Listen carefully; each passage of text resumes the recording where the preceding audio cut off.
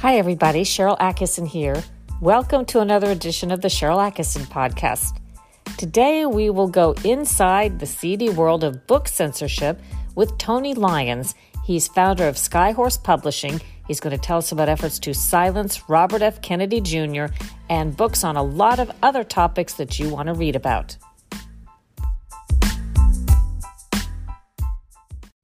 A lot of you have heard me say over the years that pretty much any form of communication or information that can be co-opted by propagandists and other special interests has been. And that is true, of course, about the world of book publishing. One might think that when it comes to publishing books, making films, doing things that are in the arts, that there's lots of freedom of expression. You should be able to read and see whatever you wish, hear different viewpoints, different theories and ideas, and you can come to the conclusion as to whether you believe them or not, or like them or not, or want to read more. But just like other forms of information and communication, books are being censored too, in ways that would surely have chilled our founding fathers. Today in this podcast, we're going to hear from the founder of Skyhorse Publishing, Tony Lyons. He's going to talk about how he pretty much ran a fairly ordinary publishing house until this whole environment we're talking about came to be, with books being censored by people who didn't want certain uncomfortable truths or viewpoints widely disseminated. It began with what he says was censorship of an important book by Robert F. Kennedy Jr., and it got to be where he thought one of the most important missions he could undertake was to publish those kinds of books, the sorts of books and authors that were being censored elsewhere, people who may have had important or interesting messages to tell. Here's my interview with Tony Lyons of Skyhorse Publishing. If you could describe Skyhorse Publishing, what kind of a publishing house that is, what would you say? Well, it's a fiercely independent publishing company that's privately owned, that can't be controlled, and that has published something like 10,000 books over the last 17 years in a wide variety of subject areas. But we're best known, and I'm most closely attached to the books that we publish that are controversial, that are from people who are censored, vilified, unfairly treated, that sort of thing. Well, let me start by saying thank you for doing that. And I think people are starting to become more aware of the highly censored environment that we live in. I've said often that pretty much any source of information that can be taken over or influenced is being influenced or taken over, often in invisible ways people don't see. Can you tell me a little bit about your experience in the publishing industry and how you came to become aware that this was an issue, this sort of censorship? Has it always been? Yeah, I mean, one of the first really, badly censored books that I published was Robert F. Kennedy Jr.'s. Let's see. Well, so I guess the place that I should start is Thimerosal, Let the Science Speak. So that's a book that Bobby Kennedy wrote in, I think, 2013. And we published it, I think, in early 2014. And when we published that, we didn't send out any pre-publication copies. And it was an incredibly well-researched book. It cited hundreds of peer-reviewed studies showing that thimerosal, which is a form of mercury and was in some vaccines and is still in some flu vaccines, caused all kinds of problems for young children. Many of the symptoms that are associated with autism. And, that book, when it came out, should have been a landmark book that people read closely and kind of wondered whether it could be true, debated the claims made in it, read the peer-reviewed studies. But instead of that, what happened was the book was just ignored mostly by the mainstream media. Bobby Kennedy received, hit pieces in major newspapers, saying that that his work was misinformation and that he shouldn't be trusted and that sort of thing. So, that was my first sort of foray into uh, the kinds of censorship that would later become much more prominent. Prior to that, what was your experience? What was your niche, if you had one, if it wasn't sort of these types of books on these topics? Yeah, so we publish in 18 different imprints. So we publish children's books, history, politics, sports. Um, let's see, science fiction, narrative nonfiction. So many different categories, and but most of the books that we published, prior to that book, weren't controversial books. And interesting that you decided to go ahead and stand behind that sort of thing. In some ways, it can't be easy, at least speaking from someone who faces that in a different context. At the same time, I was reporting on similar issues because there was a lot of inquiry and science coming out about the vaccine autism links. And at first, all of that information was embraced. People did want to discuss it and debate it and get to the bottom of the autism epidemic.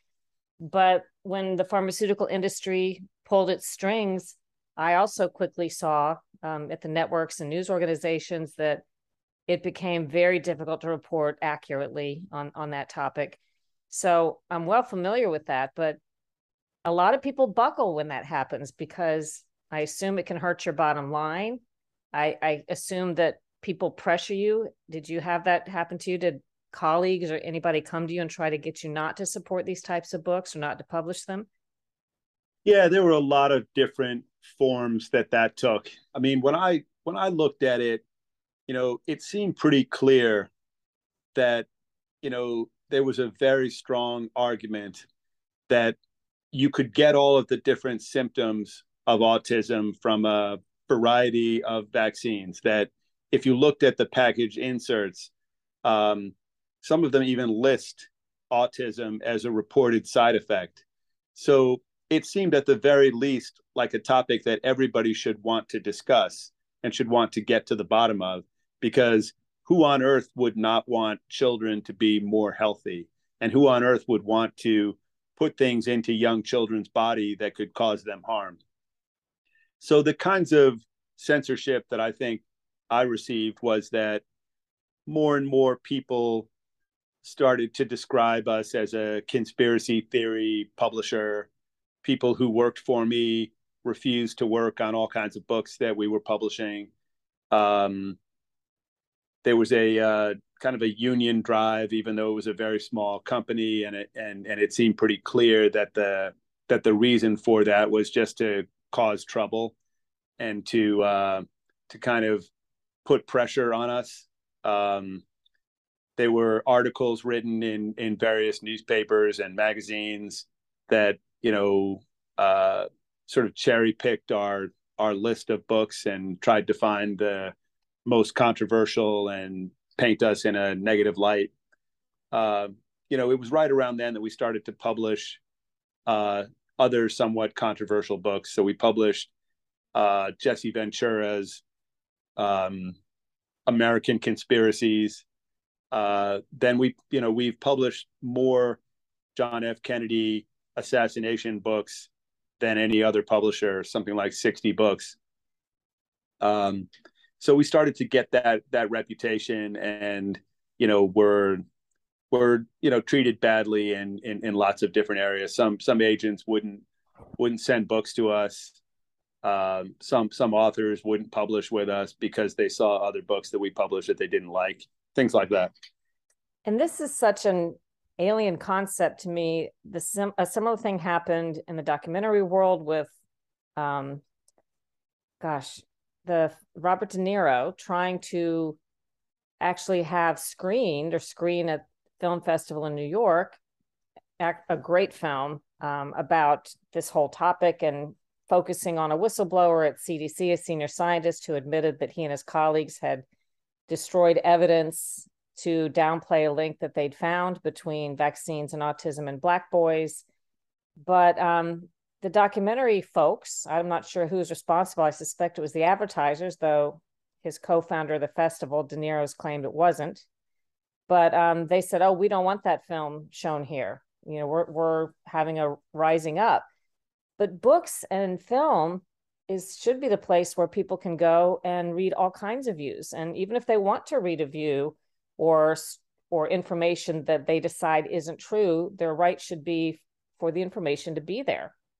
What made you stick it through instead of just saying this is too much trouble? Yeah, so I think that, people have asked me why I was not afraid of the consequences.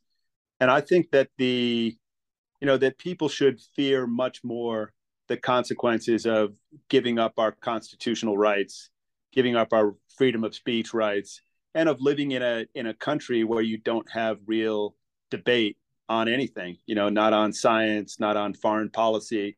I mean, anything that the government feels really strongly about, you can't talk about.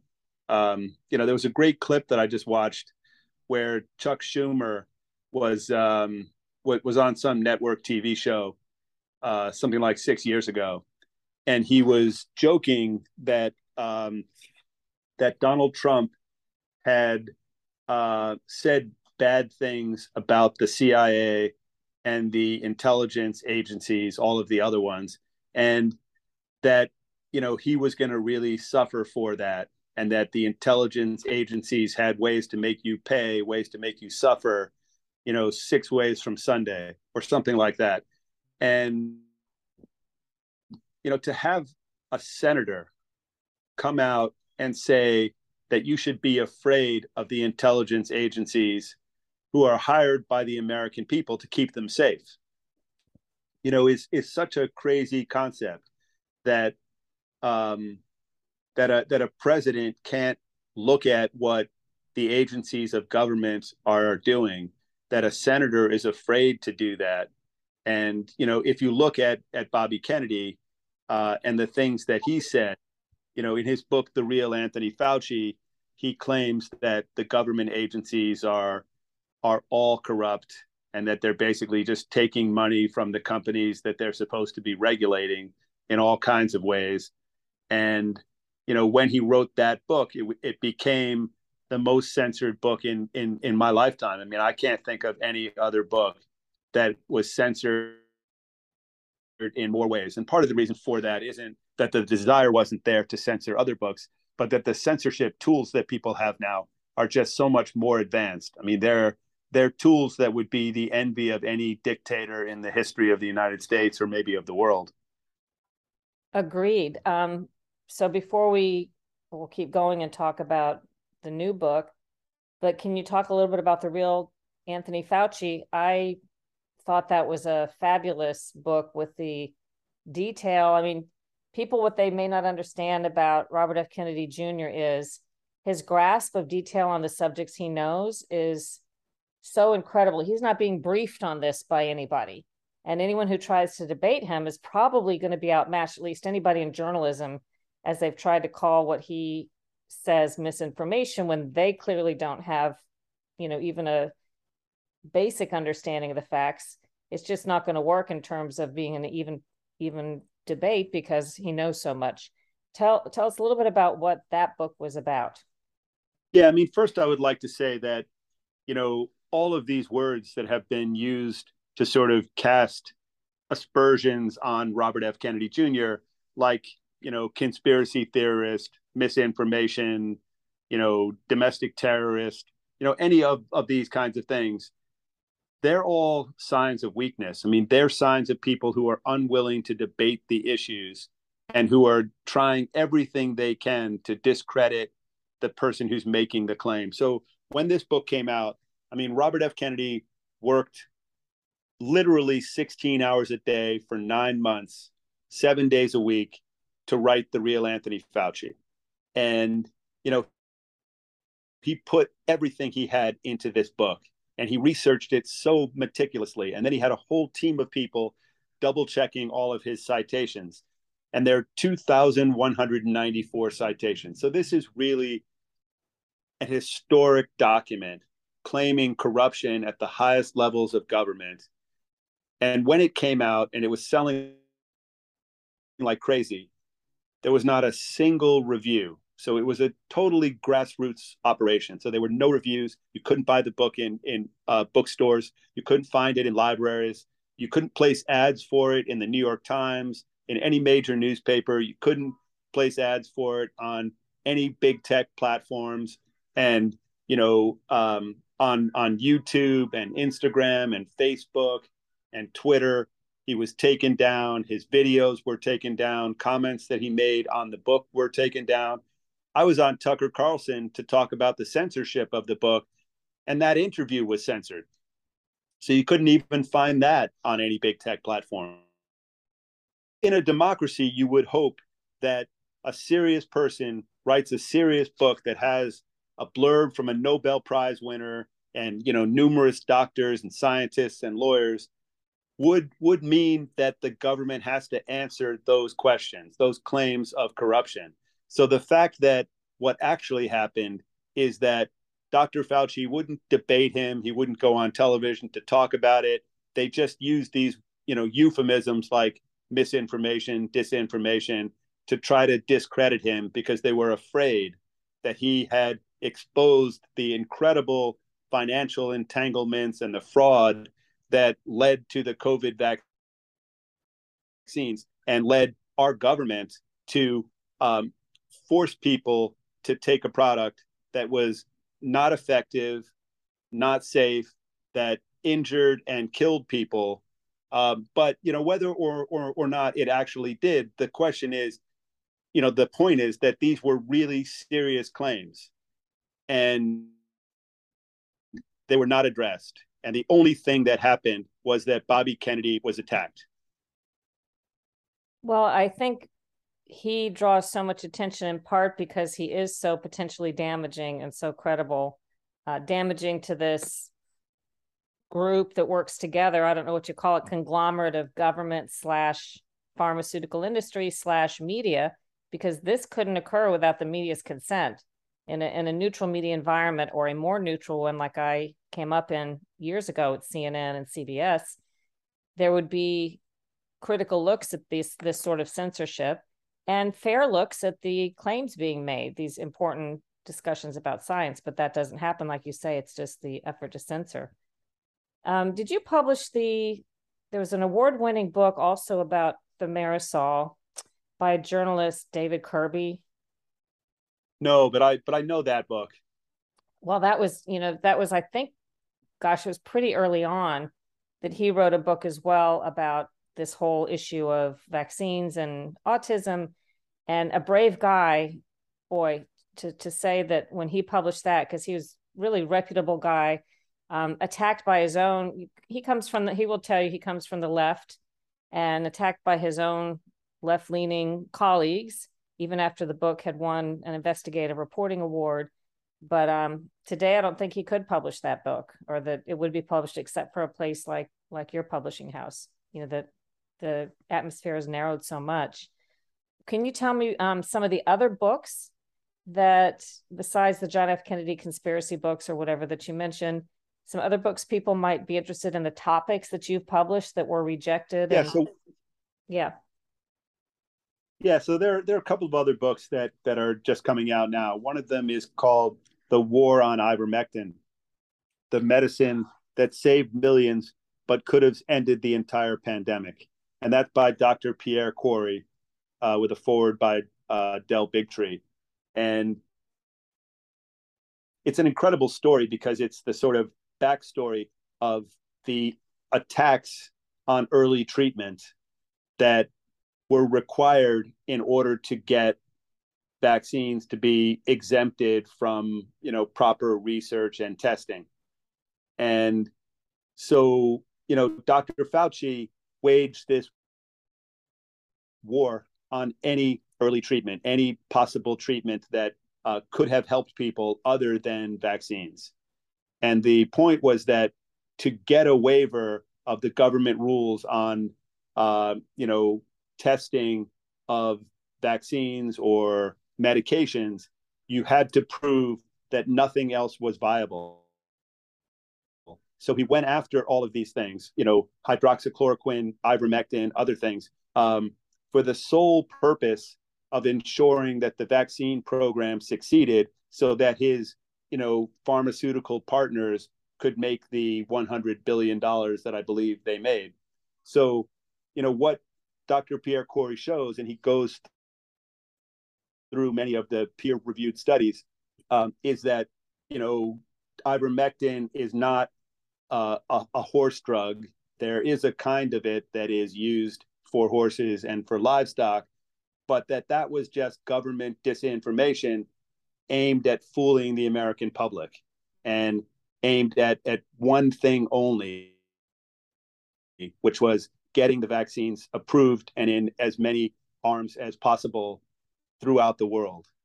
And so Dr. Pierre Kory was also vilified and subjected to hit pieces and so much trouble in his personal and professional life. But he stood up and spoke out and went on to hundreds and hundreds of podcasts and never gave up. And this book is the sort of culmination of that process. I assume now, a lot of people who write in this area know to come to your company to get something published. But before they knew that, and they would maybe work with their agents, with other publishing companies and so on, what are some of the stories you heard from them about how their work was being rejected and why? Yeah, so there were many cases where people were about to publish a book with some other publisher. And the book was then canceled for all kinds of reasons. Some of the time, the reason was that that there was a story that the person might have done something bad at some point in their history, or that they had been accused of something. So there was this new sort of system of guilt by accusation, and that's the title of a book that we did with Alan Dershowitz. And it's sort of the idea that the public or that the employees of a country or of a company or other writers, or in the case of Joe Rogan, it was other it was musicians, but that people can sort of just get together and cancel somebody in an extrajudicial decision to ruin their professional life or their personal life. So I heard a lot of stories of that sort of thing. But the book that I'm really proud of right now is the book The Real RFK Jr. Trials of a Truth Warrior by Dick Russell, because I think it shows so clearly what happened to Robert F. Kennedy Jr. and so many other people. But it's a great story, because if you ask the average person on the street what they think about Robert F. Kennedy Jr., they would say, oh, he's an anti-vaxxer, he's a conspiracy theorist, but they wouldn't know what his real life has been like. And they wouldn't know that the people who call him anti-vaccine are the people who are, acting in corrupt ways, who are running greedy companies that are meant to just make as much money as they can at the expense of public health. So if RFK Jr. is anything, he is a corruption fighter, just like his father. So he's going out there and calling these people corrupt, risking everything. When you think of what Chuck Schumer said, he's calling the US government corrupt, and they have all kinds of ways to go after you. And they can control media. They have partnerships with the big pharmaceutical companies and with the big tech companies. And it's hard to fight back. And he has fought back over 40 years. He brought more than 500 lawsuits.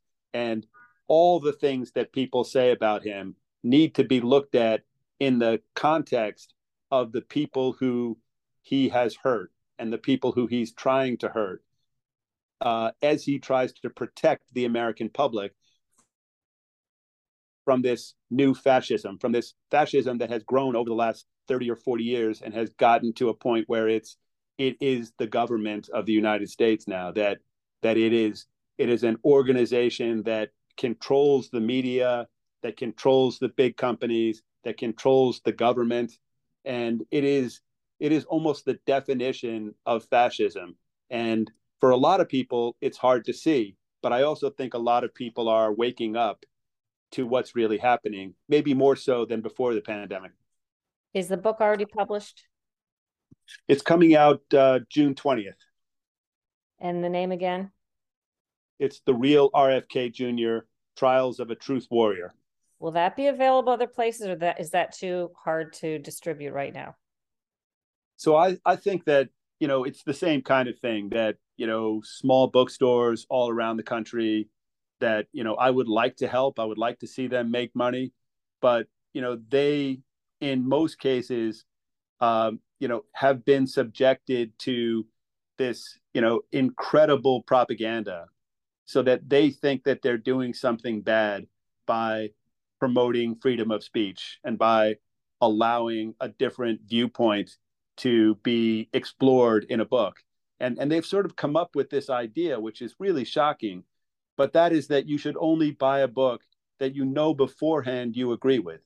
So you look at the cover, you look at the title, and you decide whether you think it's appropriate to read or for any of your customers to read. I mean, I would say that you should buy books that you expect to disagree with, that would challenge your views on the world so that maybe you would learn something. Maybe you would, have some kind of transformation because, if anything, that's why you would read a book, to get a different perspective, to actually have the possibility of changing and of getting to a better place in your life and a more clear recognition of what's going on in the world. So where can people look to buy this book? So, I'm not always a huge fan of, any of the big tech companies now, but clearly the best place to get it is Amazon.com. Why isn't Amazon going to censor it, do you think? So they did censor Robert F. Kennedy Jr.'s book, The Real Anthony Fauci, but they did it in more subtle ways. So I think part of the reason is that they're such a big company and they're trying hard to not alienate people. So they used more subtle methods to censor that book. And one of the ways that they did it was that they took the likes off the reviews that were positive. So about 3 months into the publication of that book, there was a rave review for it that it was, I think, one of the first ones out there. And it was by Dr. Joe Mercola. And it had 7,500 likes at the time. And so when you have a lot of likes on a comment, it's at the top. So anybody looking at the book on the Amazon page saw that review first. So what they did was they took all the likes off the 5-star reviews and left all the likes on the 1 stars so that all of the negative reviews went to the top. So they did things like that. And then they put it into this program, which for the first year of publication, the only way you could find the book is if you searched for it by the full title. And it would never be recommended to you. So, anybody who goes on that site knows that if they look for anything, they're then recommended 10 things that are similar to it. For the first year of the publication of this book, it would literally never come up. It would never be recommended to anybody. And then they also put a disclaimer on it saying, for up-to-date information on COVID, please go to the CDC website. So that's one of the which has had all kinds of mistakes and misinformation and disinformation on it. Sure, definitely. Well, let me just say that all of those tactics sound familiar. Not only have similar things happened to me and with social media and so on, but particularly when I have written about or passed around a podcast with Robert F. Kennedy, in general, I can watch my impressions go backwards in real time, which is impossible. First of all, the accounts are down throttled, as they say. They're not distributed to all the people who follow, and then my accounts anyway. But then speak about RFK Jr. and I can watch by the thousands. The impressions will go up and then dial back, and they'll still fight and go up and then dial back by 5,000. And it's just incredible. Also, when I would try to tag him on Twitter, with an @ symbol, his handle, so that people looking for stuff with him, or he would see that I was distributing the podcast interview with him. Normally, as you're saying, it's sort of like self-populate when you start to type in Robert Kennedy or Robert F. Kennedy, and it quit doing that after a couple of days.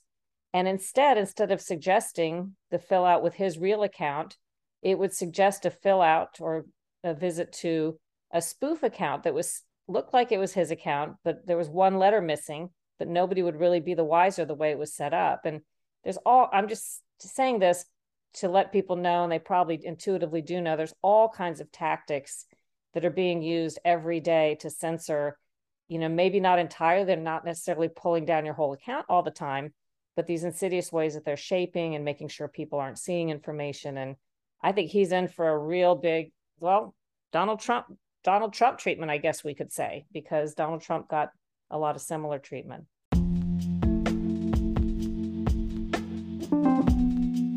Much more after a short break. Eyeshadow has come a long way since you swiped on one color at a time or practically had to take a masterclass in cosmetics to get the shading right. Hi, I'm Star, owner of the Lemonade Mermaid, and I've designed an exclusive shade-shifting, multichrome pigment for eyes that's like no other you'll ever see. Just swipe it on your eyelids and the magic happens. Depending on the angle and light, it shifts between hues of golden pink, or green and pink, and even purple and gold. The shading is done for you. Just $25 for a jar that will last you months. My website is store.lemonademermaid.life. And listeners of this podcast can get 20% off these incredible pigments by using the checkout code PODCAST. I hope to see you at store.lemonademermaid.life today. Do you think there's any way someone like Robert F. Kennedy Jr. in this climate breaks through? Like, the Democrats aren't going to allow a debate he's running for president, I'll mention in case people don't know. They're not going to allow a debate between Robert F. Kennedy and Joe Biden. How does he get a serious look by people when the media, if they use him at all, are going to discredit him rather than just sort of inform people about his positions? So I think that, I've co-founded a super PAC called AmericanValues2024.org. And we're working really hard to try to amplify his messages and to kind of make up for some of the censorship. But, it's one thing to censor books, one thing to, on Instagram, I tried to boost a photograph of Bobby Kennedy and I holding a copy of his book, The Real Anthony Fauci, and they rejected it.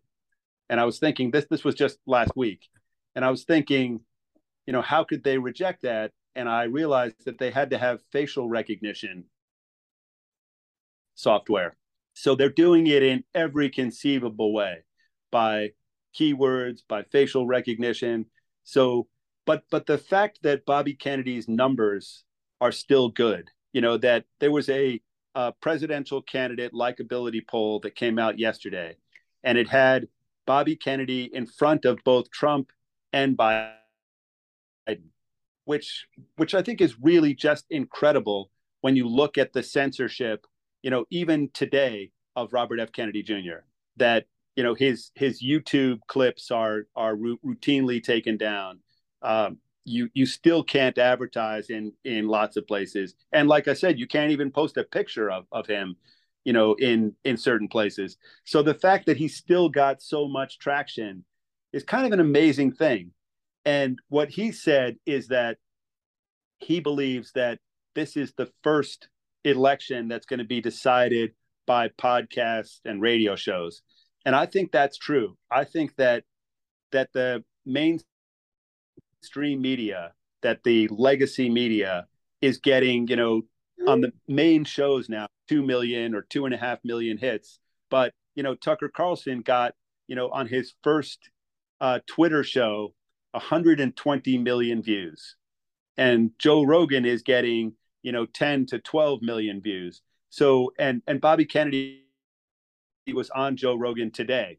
So I think that 12 million people can listen for 3 hours to what he really believes. So I think the American people are sort of cutting through this censorship. They know it's going on. They know that there's been an incredible amount of propaganda, and they're just not willing to put up with it anymore. They're rebelling, and they're rebelling by putting their focus in areas that they can trust.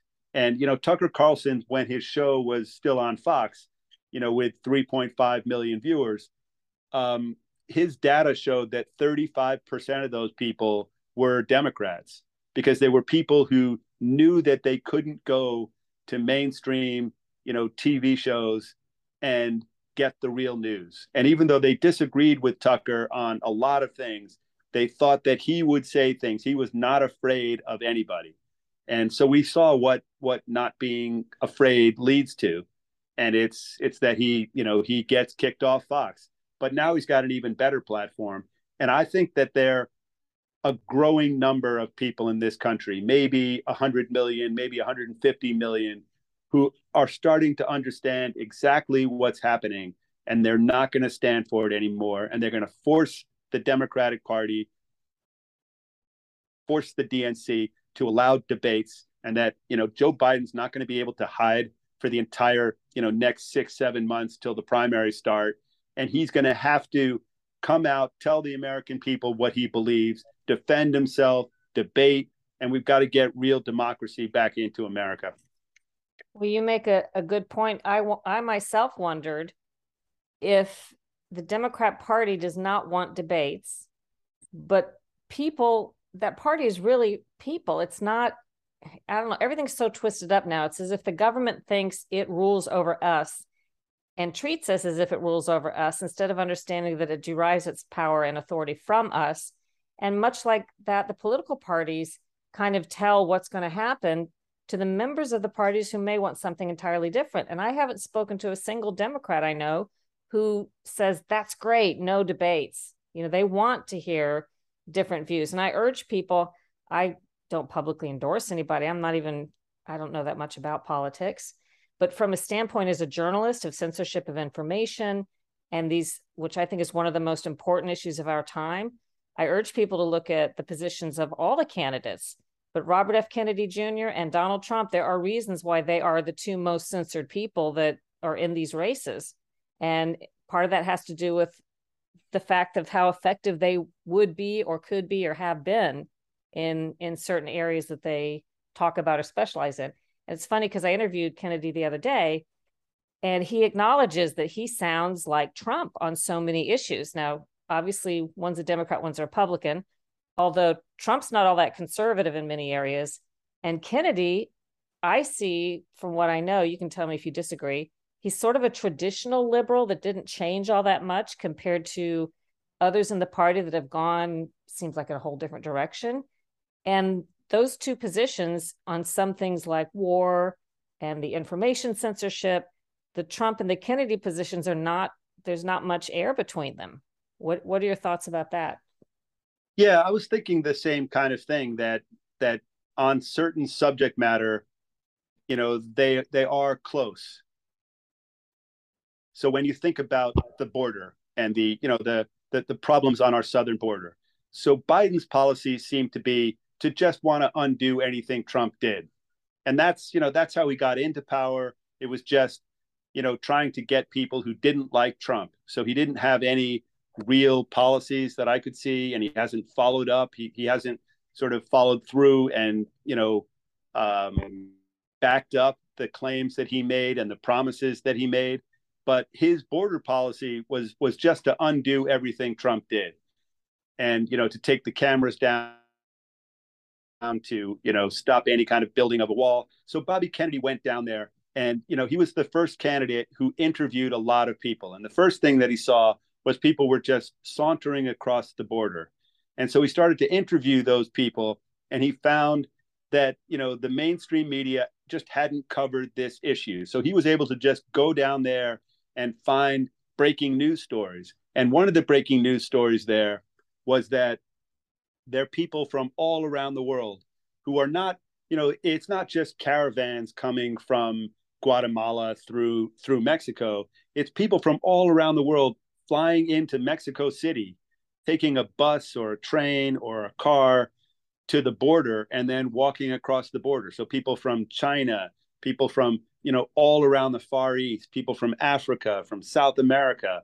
So, that's not a real policy. So Biden has no border policy. So Bobby Kennedy has said that he would make the border impervious. And that does sound a little bit like Trump, that he would build a wall. So, but clearly, we need people to come to this country from around the world to do work that we need to have done, that Americans in some cases aren't willing to do. Or we're a country that's trying to grow, and we've always needed people coming, but it needs to be done in an orderly way. And there are all kinds of ways that it could be done. I mean, if there's a shortage of carpenters, we can advertise all around the world and bring people in and have the employers pay for those flights. But I mean, to have no policy so that the richest and most powerful country in the world is a country that you can just walk across the border into makes no sense at all. So I think Robert F. Kennedy Jr., has realistic, rational policies that are not based on just trying to be different from Biden or different from Donald Trump, that he's trying to do things that make sense. Well, that will appeal to a lot of people, but probably not to the Democrat establishment. And he's got to get support from Democrats. And I think there is a significant number of Democrats who would support him, as well as independents. And it's going to be very interesting. Anything I can do to help get the word out about anybody, just information, especially that which other people are trying to censor, I love to do it. If people are intrigued by the conversation, is there a place they could go look at a list of your books that you offer, and they can see, hey, these are some interesting books that no one else would publish and they might like to buy them? Where would they go? Yeah, that would be great. They could go to skyhorsepublishing.com and to, sort of see, regular updates on what's going on with Robert F. Kennedy Jr., they can go to AmericanValues2024.org. And we're going to keep that really updated. And we're going to be out there trying to make sure that the American people gets to know who the real RFK Jr. is and why he should be president. Well, I appreciate what you're doing. And anybody who's trying to break through this environment deserves a lot of credit. I think it's true that people are becoming wise to it. I guess one of the good things about the audacious control that the propagandists attempted, particularly during COVID, but I would say even as far as Donald Trump running for office, it woke a lot of people up who didn't consider themselves people who cared all that much about these things or thought to care about. But when they saw really over the top behavior to control our information and what we think, it turned people into activists who weren't activists. It made them care about something they really didn't think that much about. So if at the end this is helping people get involved and engaged in, what they want our country to be like, I guess that's all hopefully will turn out good. Yeah, that's my thought. And I think that, Bobby Kennedy does stand for a lot of things that Democrats have historically stood for.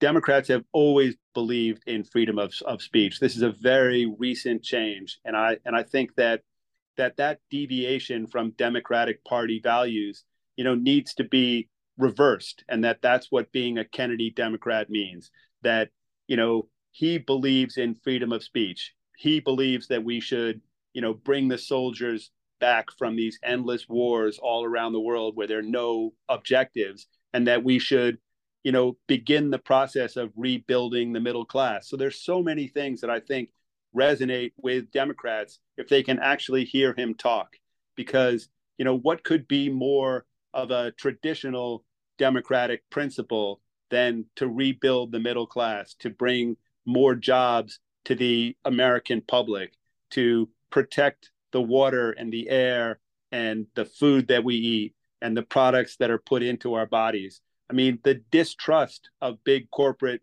America and the distrust of government has always been at the core of what it is to be a Democrat. And it's only in very recent years that that's changed. So I think there's a good chance that a lot of Democrats, more than now they're 22% in some of the polls, and some of them go up to 30% of the 80 million people or so who voted for Biden. So that's, 15 to 25 million Democrats who are already saying that they're not satisfied with what Biden's done, and they think that Bobby Kennedy would do a better job. So I think that's a good start when you look at that, you know, through the lens of the incredible propaganda and censorship that he's beginning to break through. But I think when he breaks through all the way, it's going to be an easy choice between Biden and Bobby Kennedy.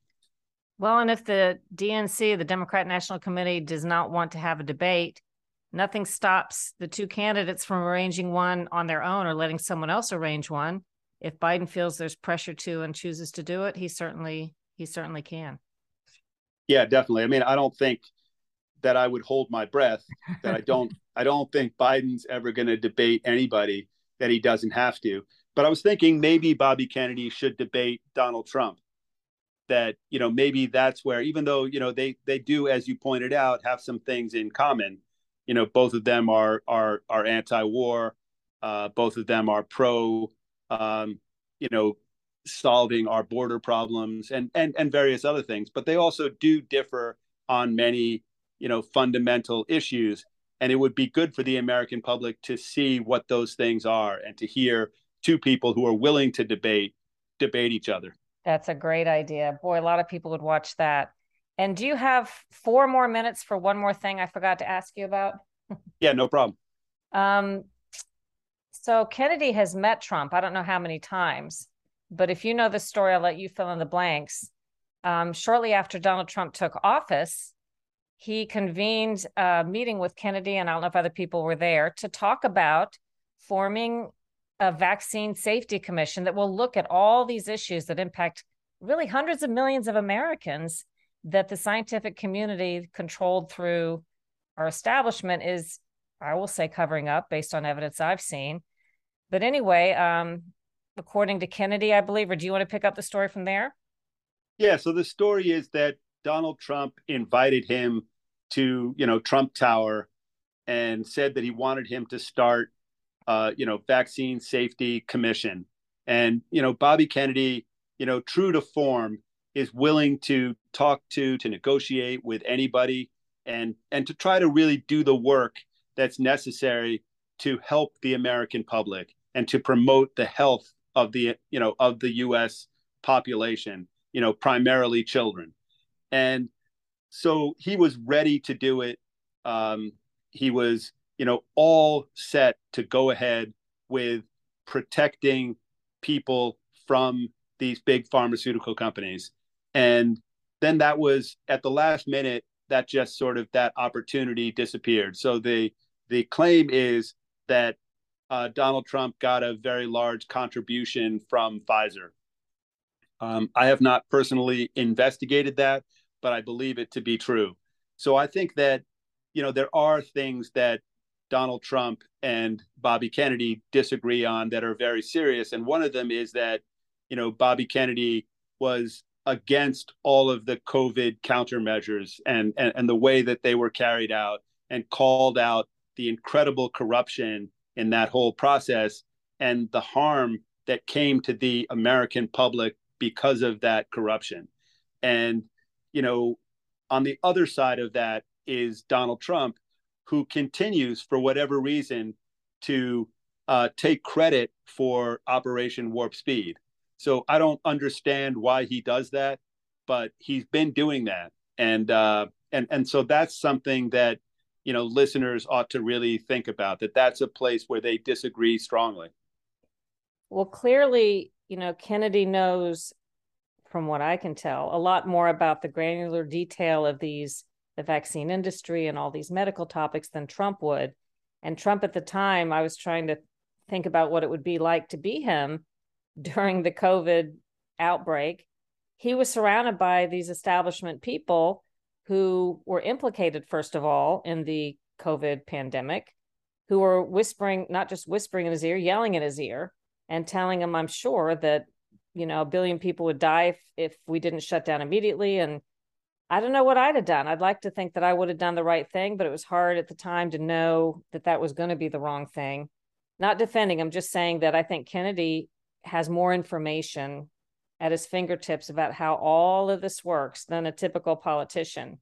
And Yeah, I think that's exactly right. That Donald Trump did really genuinely want to drain the swamp, had an idea of the corruption that was going on, but didn't have the tools to do it. And I think that the difference with Bobby Kennedy is that he's been fighting these people for 40 years, that he's brought hundreds and hundreds of lawsuits, that he knows the details, he knows where the bodies are buried. And if he got into power, he would really drain the swamp. I mean, he would end the corruption of our agencies of government, and he would not allow them to collude with these big companies at the expense of the American people. Tony Lyons, thank you so much. It's been very interesting to talk to you. Thanks so much for having me. I hope you enjoyed today's podcast, and if you did, you'll leave a great review and share it with your friends. And check out my other podcast, Full Measure After Hours, for more original reporting and interviews on off-narrative topics that powerful interests often try to censor. It's never been more important to support independent reporting. You can do that by going to the SherylAttkisson.com website, click the Store tab, and browse our great products. The most popular new slogan that I have on products there is, "I need to find some new conspiracy theories. All the old ones came true." Proceeds support causes like the Cheryl Attkisson Ion Awards, giving cash awards recognizing and encouraging independent off-narrative reporting by college students and professionals. Do your own research, make up your own mind, think for yourself.